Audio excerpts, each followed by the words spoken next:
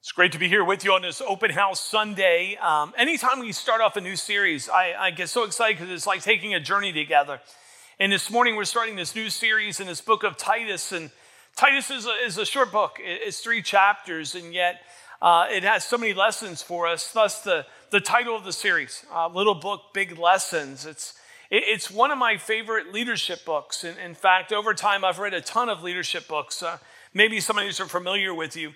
The 360-degree leader, Lincoln on leadership, the leadership challenge. Then there's one of my favorites, the leadership principles of Attila the Hun. If you haven't read that one, that's one you might want to pick up, leadership principles of Attila the Hun. I graduated with a leadership degree in evangelism and discipleship, and so I share all that just to say that I've read a ton of leadership material. And second to none, my favorite leadership book is the book of Titus. Titus is a book on Christian leadership that really provides a plan of developing a healthy church that's not quick or easy. It's not a quick or easy plan. It's just the best plan. It's the development of God's church. And I think it's important when we say God's church because so many times when we think about leadership, we think of sort of the organizational leadership, right? But when we talk about God's church is the sum total of every one of his followers. God's church is the sum total of every one of his followers. So when we talk about leadership, it's not just the organization of leadership. It's also self-leadership. It's our leadership of allowing the Spirit of God to direct our lives, to be the people that he's called us to be. Therefore, this Titus deals with the church's structure, but also how the sanctified church operates in a fallen world. How do we, as those who have said yes to Jesus, live in such a way that we reflect him to the world around us? And in the book of Titus, we're going to find much said about that. Paul's writing Titus to Titus. And so there's times in this series that I'll try to be as clear as possible when I'm talking about the book or talking about the person. But Titus is in Crete and Paul is wintering in Decapolis. And he's writing to Titus to say, this is how you're going to execute this plan. To establish the church there in Crete. There's been a young church that's there. It still needed some leadership structure, some teaching. And so Paul sends Titus to go and sort of be his representative to the church in Crete. Titus is a Greek. He probably comes to Christ under Paul's ministry. Church tradition tells us that Titus was probably the son of a Cretan noble family, a Cretan noble family. And church tradition also tells us that Titus would eventually, later in life, go back to Crete, and he'll die there. He's actually buried on the island of Crete, is what we're told by church tradition. Titus was written about AD 64, which puts it in the same time period of when Paul wrote 1 Timothy, a letter to another one of his young proteges.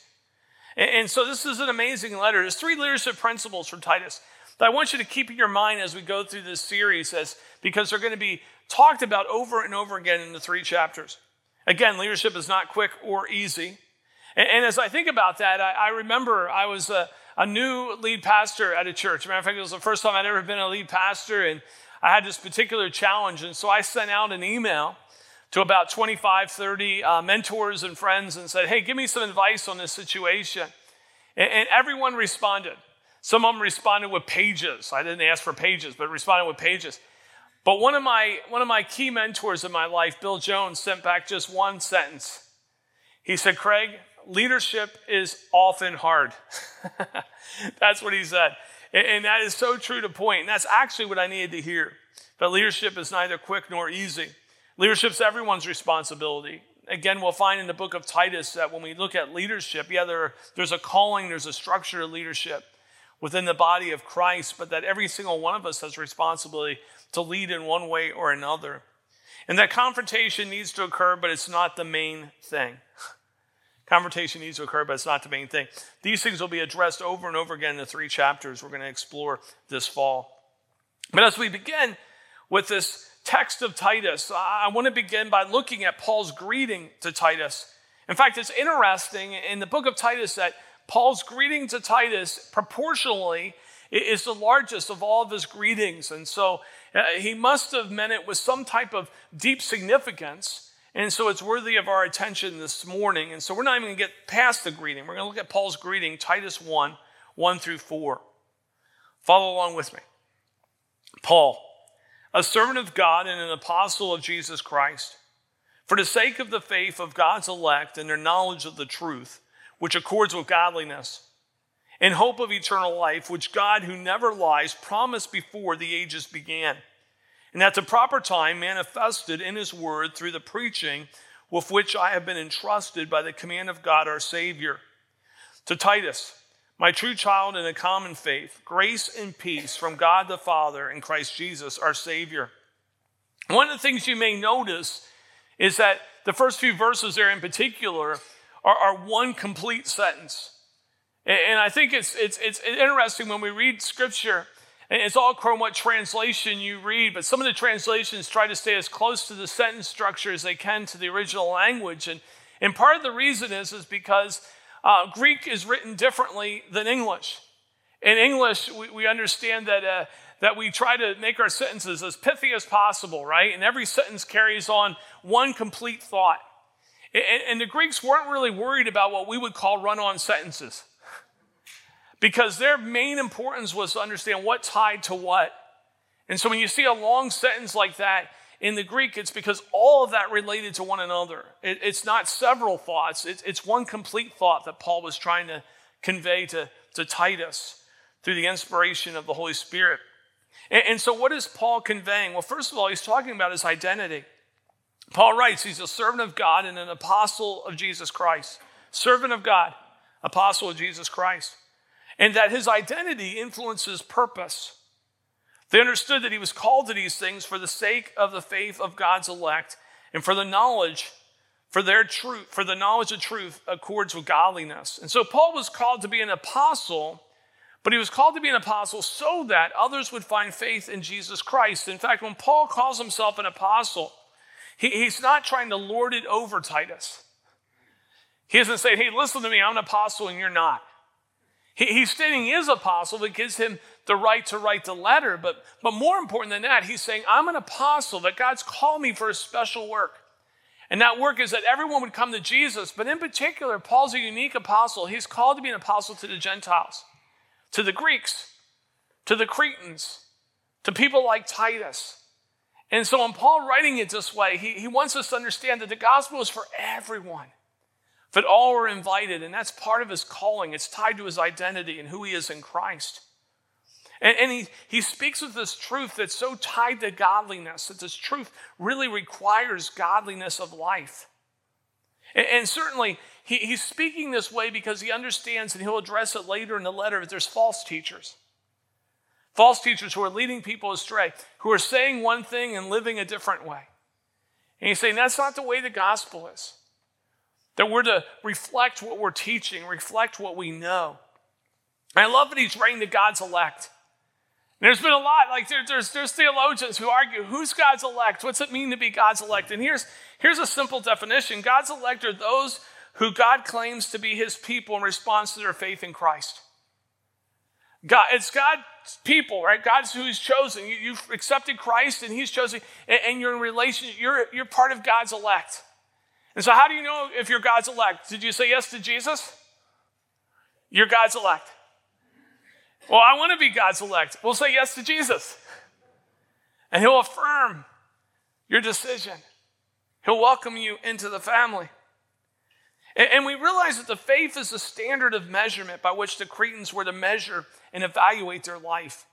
And I think here it's really important because we can get so wrapped up into sort of judging who we are by the people around us.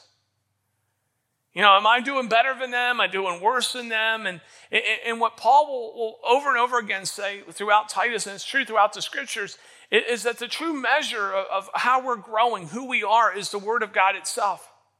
See, there's faith. That's what we have. We have faith in Jesus Christ. Then there's the faith, which is the gospel. And so as Paul encourages Titus and the Cretans to be measured by the word, that's true for us as well. We're to be measured by the word. Paul fulfills his purpose in the hope of eternal life, which God, who never lies, promised before the ages began. Think about that. God's plan from the very beginning was that we would have eternal life. And at the proper time manifested in his word through the preaching with which he had been called and entrusted by the command of God our Savior. Why preaching?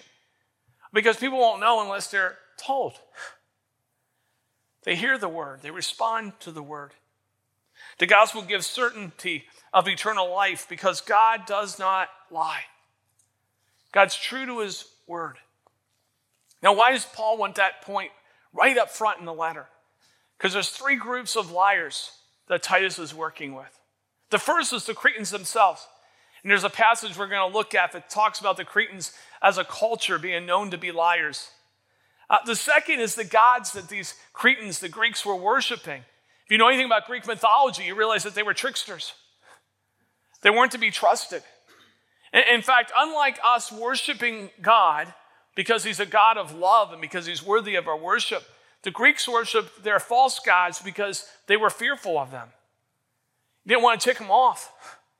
Wanted to somehow appease them. But they were known to be liars and tricksters. And the third group, of course, were the false teachers. And so Paul, from the very beginning, says, unlike any group out there, Paul says God is trustworthy. But above anything else, God is the only one 100% trustworthy, 100% honest. Think about that. All of us have put our trust elsewhere and have been disappointed. Whether it be ourselves, whether it be others, whether it be systems. God does not lie. He's true to his word. And at the proper time, the word was preached. He's writing, of course, to Titus, who he proclaims his true child in a common faith. And he gives this great sort of statement of blessing over him. He says, grace and peace from God the Father and Jesus Christ our Savior. Much like Paul writes to his young protege Timothy, he writes to Titus, you're my true child. And I think it's so important we realize, but he wasn't calling Titus childish. He wasn't saying, I'm here and you're here. Paul was a spiritual dad to Titus. I wonder how many of you out there have had spiritual children. I mean, they could have been your biological children, but they don't have to be. Just people you've poured into and cared for and prayed over. And so here's really Paul writing as a very proud spiritual father to his spiritual son who's accomplishing this great work for God on the island of Crete. And he talks about their common faith. That not only is Titus a true child in the faith, but he's just part of this common faith. And the common faith is the faith and salvation we share in Jesus Christ. In fact, we share a common faith if you're in Jesus.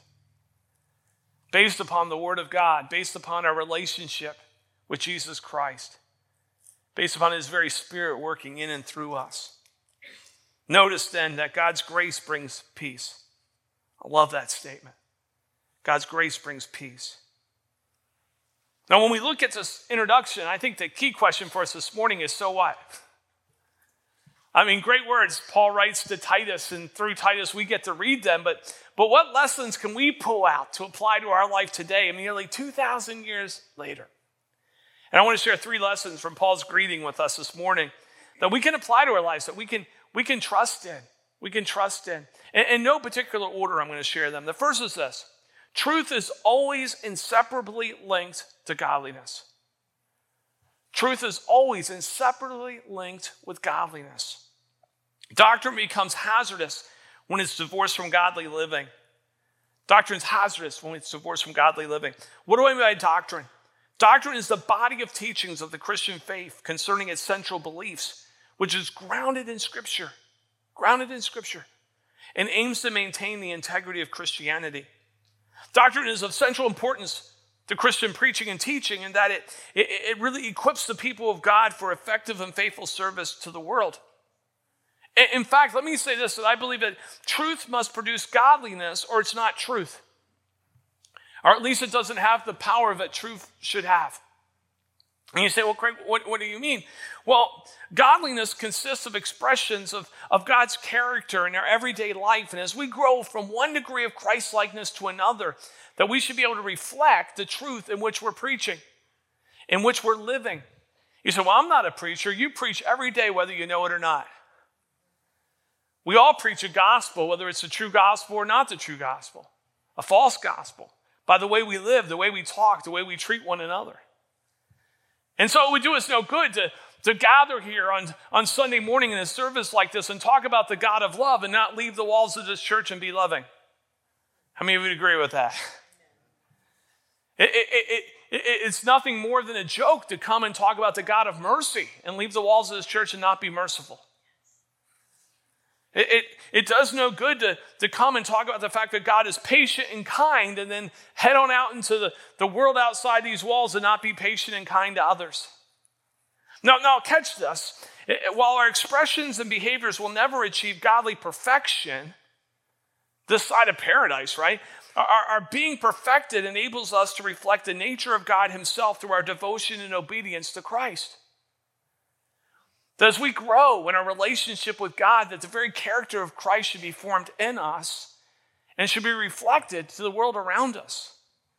You've heard the statement, I'm sure, that they don't care what you know until they know how much you care. Well, I'll add on to that. It's not as good a statement or as clean a statement, but don't talk unless you're going to show up. I could say it differently, but it just seemed a little bad. I was going to say, shut up or show up before you, you get the point, right?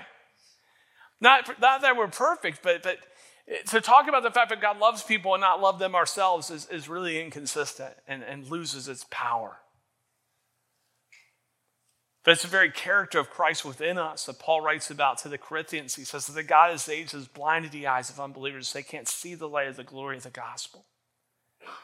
But he's placed that light in us, earthen vessels. Not perfect vessels, earthen vessels. But somehow as we're growing in Christ, it's a reflection of who God is. Jesus said to his followers, right after he prays the high priestly prayer, he says, I know that they'll understand why I came if they see the way you love one another. Most churches would be blown away when they think about this. I don't think as Crosswinds we are, but it's our love for each other that reflects the peace of heaven on earth. Anytime I hear a church in conflict, I go, that's not heaven on earth. That's something else. And so this marriage between truth and godliness is so important. Putting God's truth into practice. Godliness is not then the work of just sort of a special few sort of super Christians. It's the call, the responsibility, and the gifting of all of us who are in Christ. In an ever-increasing measure. And I say that because wherever you start with Jesus, there's growth. And you've heard me say many times, almost every weekend, I know I'm not what I ought to be, but I thank God I'm not what I used to be. I'm a work in progress. And so the key is to be a work in progress, to measure ourselves according to Scripture, to not put ourselves down, but to be hands and feet and mouthpiece of Christ as we're growing in him to the world around us. The second lesson. Eternal life begins in the here and now, but it's also a hope because it's not yet complete reality in our experience. I love what Paul writes about eternal life in that one we'll call super sentence. Eternal life was promised before time began. It's manifested through preaching, and he's preaching it through the command of God. And there's this beautiful reality that eternal life begins the moment we say yes to Jesus. Like that's when it begins. When we say yes to Jesus, and we've been created for eternal life. I mean, think about it. Anytime you hear a person say, there has to be more we've been made for, right? Or this world seems to be so off. We as Christians can sit back and say, it is.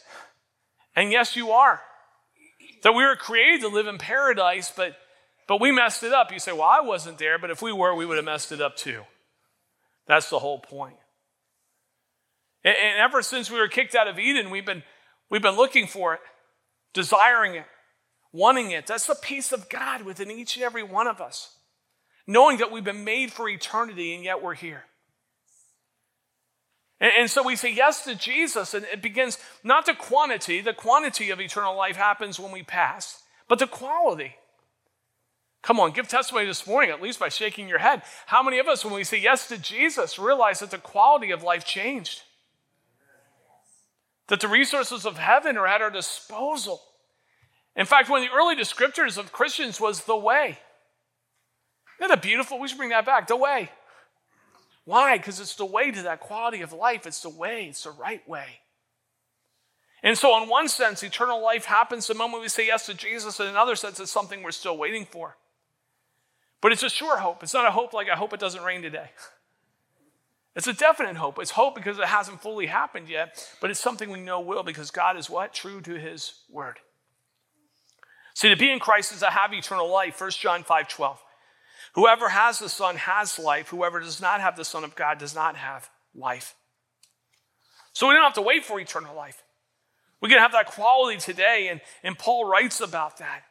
And I find it interesting that these two doctrinal foundational lessons, these first two lessons I shared with you, that found in Paul's greeting to Titus, that Paul lays his claim to truth and authority, calling the church in Crete and us to particular standards of behavior and relationships because truth is nailed down in Jesus himself. It says, Titus, this is who I am in Christ. Titus, this is who you are in Christ. Church, this is who we are in Christ.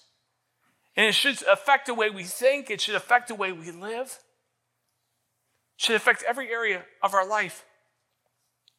And it ties into this third and last lesson I'll share with you this morning from the greeting. Believers are to find their identity in Christ, which speaks of who we are in our purpose. Our identity in Christ. What's that mean? We're identified with him, not anything else. And so often we try to find our identity in everything else. Maybe it's our work. Maybe it's our family. This, that, or the other thing. If I had a whiteboard, we could probably fill it with where we try to find our identity. But the only place that matters is the only place where it truly is real. And that is our identity is found in Jesus Christ alone. Our Creator, the one who loves us. And what did Paul understand? He said, if I understand my identity, I'll understand my purpose. And Paul is challenging Titus. If you understand your identity, you understand your purpose. And he challenges us this morning. He says, listen, if you understand your identity, you understand your purpose.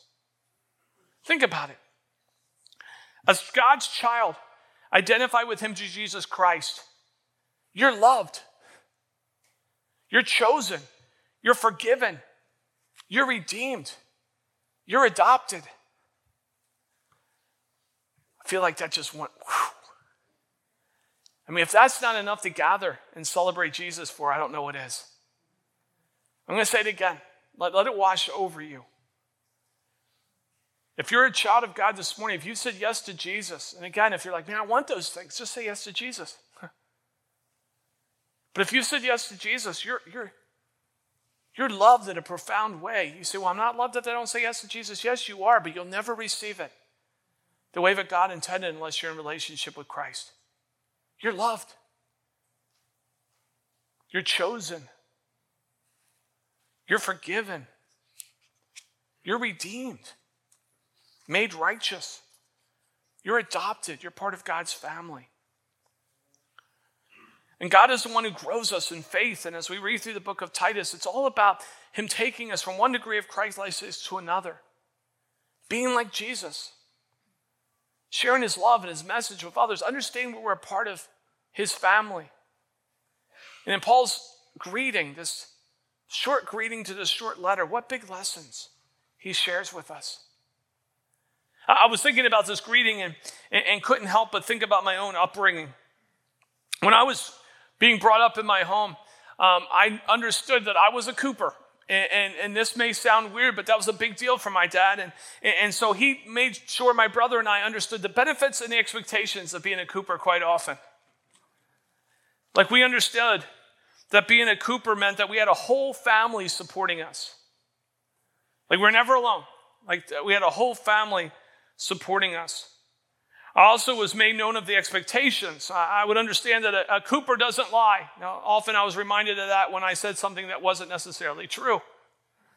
Coopers don't lie. We're faithful. We're strong, and on. Dad would teach us. When I was out and about, I understood that I represented our family, and that was a big deal. I was to represent our family well. Our name meant something.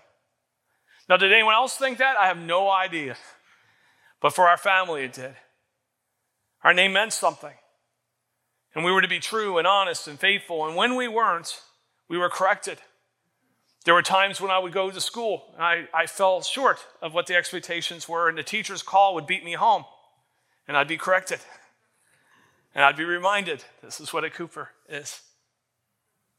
I think that's why when I came to Christ, it really wasn't hard for me to realize I was part of the family of God. For some, that's really hard to embrace.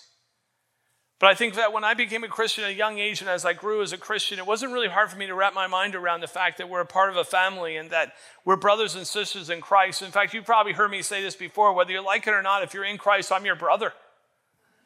And guess what? I'll be your brother in eternity. So learn to like it. But we're family. And with that family, we understand that there's benefits and there's expectations. And Paul's writing that in the book of Titus. The benefit is salvation. The benefit is having a whole family around us and having the resources of heaven at our disposal. And the expectations is living like that's happened in us. Like if we're truly a disciple of Jesus Christ, and by the way, you can't really be a follower of Jesus and not be a disciple. You can't be saved and not be someone who's committed to following him. And so if we're Christians, which means that we've found salvation in Christ, and we're following Christ, and we're being changed by Christ, and on mission with Christ, and there should be a difference between us and those who haven't done that. That's the expectation. And we look at the Word of God and we say, Lord, help me be changed by this word. In fact, when I approach the word of God, oftentimes I'll pray, Lord, as I seek to master your word, help your word master me. And that's a real point. Because if God's word masters me, I'm going to be a different person. I'm going to be a different husband, a different friend, different leader, different citizen, different neighbor. So that's what Titus is really all about. It's about what does it mean to be on the way, the right way. To live as a person who's found Jesus and walking with him and trusting him. And in this imperfect world, as imperfect people being perfected by God. How does that all work? Well, stick with it. As we go through Titus, we're going to find out. I want to end by simply praying over you as my church family. I want to take the words of Paul that he sort of prayed in his greeting to Titus and sort of prayed over you. They're simple words. It's just one statement. But I pray it this morning to you, my church family. Grace and peace from God the Father and Christ Jesus our Savior. It's a benediction of sorts. To you, my church family, grace and peace from God the Father and Christ Jesus our Savior. And grace and peace really brings two remarkable thoughts together when you think about it.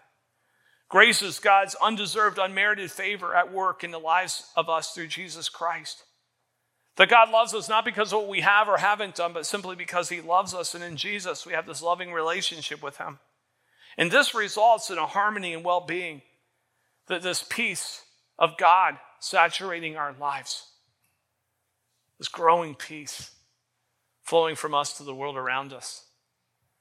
And so I encourage you this morning, I ask you by two simple questions. First of all, where are you with Jesus? If you have to say yes to Jesus, why not this morning, whether you be in this room or down in the chapel or online? Take that step of entering into the family of God.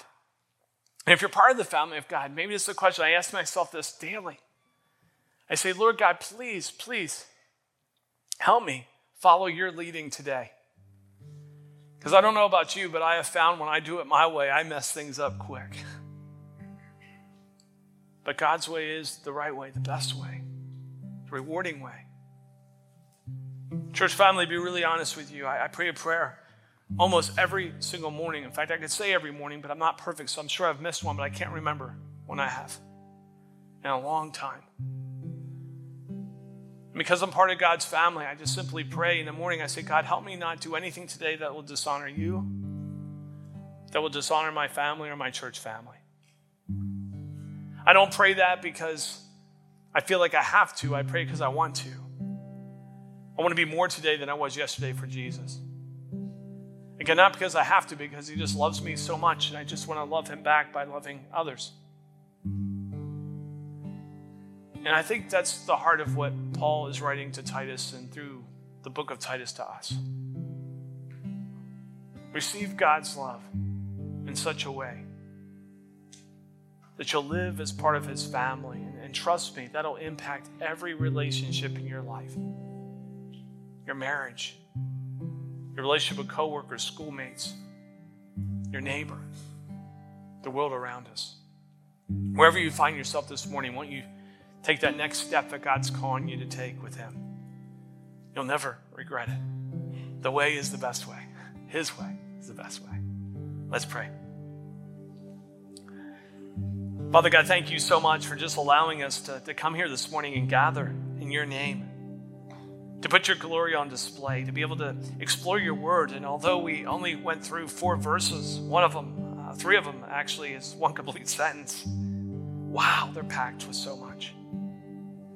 Titus is truly a little book with such big lessons. And I pray, Father God, that we would be individuals who would commit ourselves to your word, that we'd be individuals who commit ourselves to allowing your Spirit to work in and through us, to transform us, to live the life that we've been created to live, because there's no better life than that one.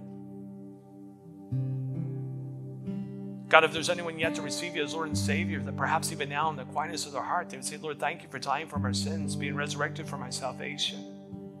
I receive you as Lord and Savior. We welcome them into the family, your family, our family, God. I pray, Father, that for each of us, that as we take some of these lessons we've looked at and others that perhaps the Spirit has sort of pulled out for each individual because you meet us where we're at, that God, we wouldn't just let them fade away, but that somehow that what you've done in the midst of this gathering would make a difference when we scatter throughout this region. That we know that when we go in your name, we go in your power, with your forever presence. And may that make a difference not just in us, but in this region, the world around us, I pray. In the places where we live, where we go to work, where we go to school and play. God, thank you for your word. Thank you for this gathering. Thank you for my church family. Thank you for the work you are doing in and through us. Thank you that you are a God on the move. We praise you in Christ's name. Amen.